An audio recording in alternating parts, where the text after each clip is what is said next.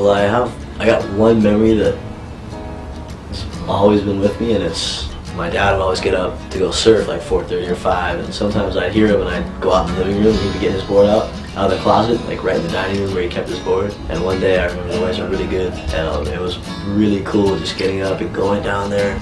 The wind was offshore, and I just remember sitting there watching my dad surf, and from that point on I always kind of like felt I was a surfer, you know. I always knew that I'd definitely be surfing forever.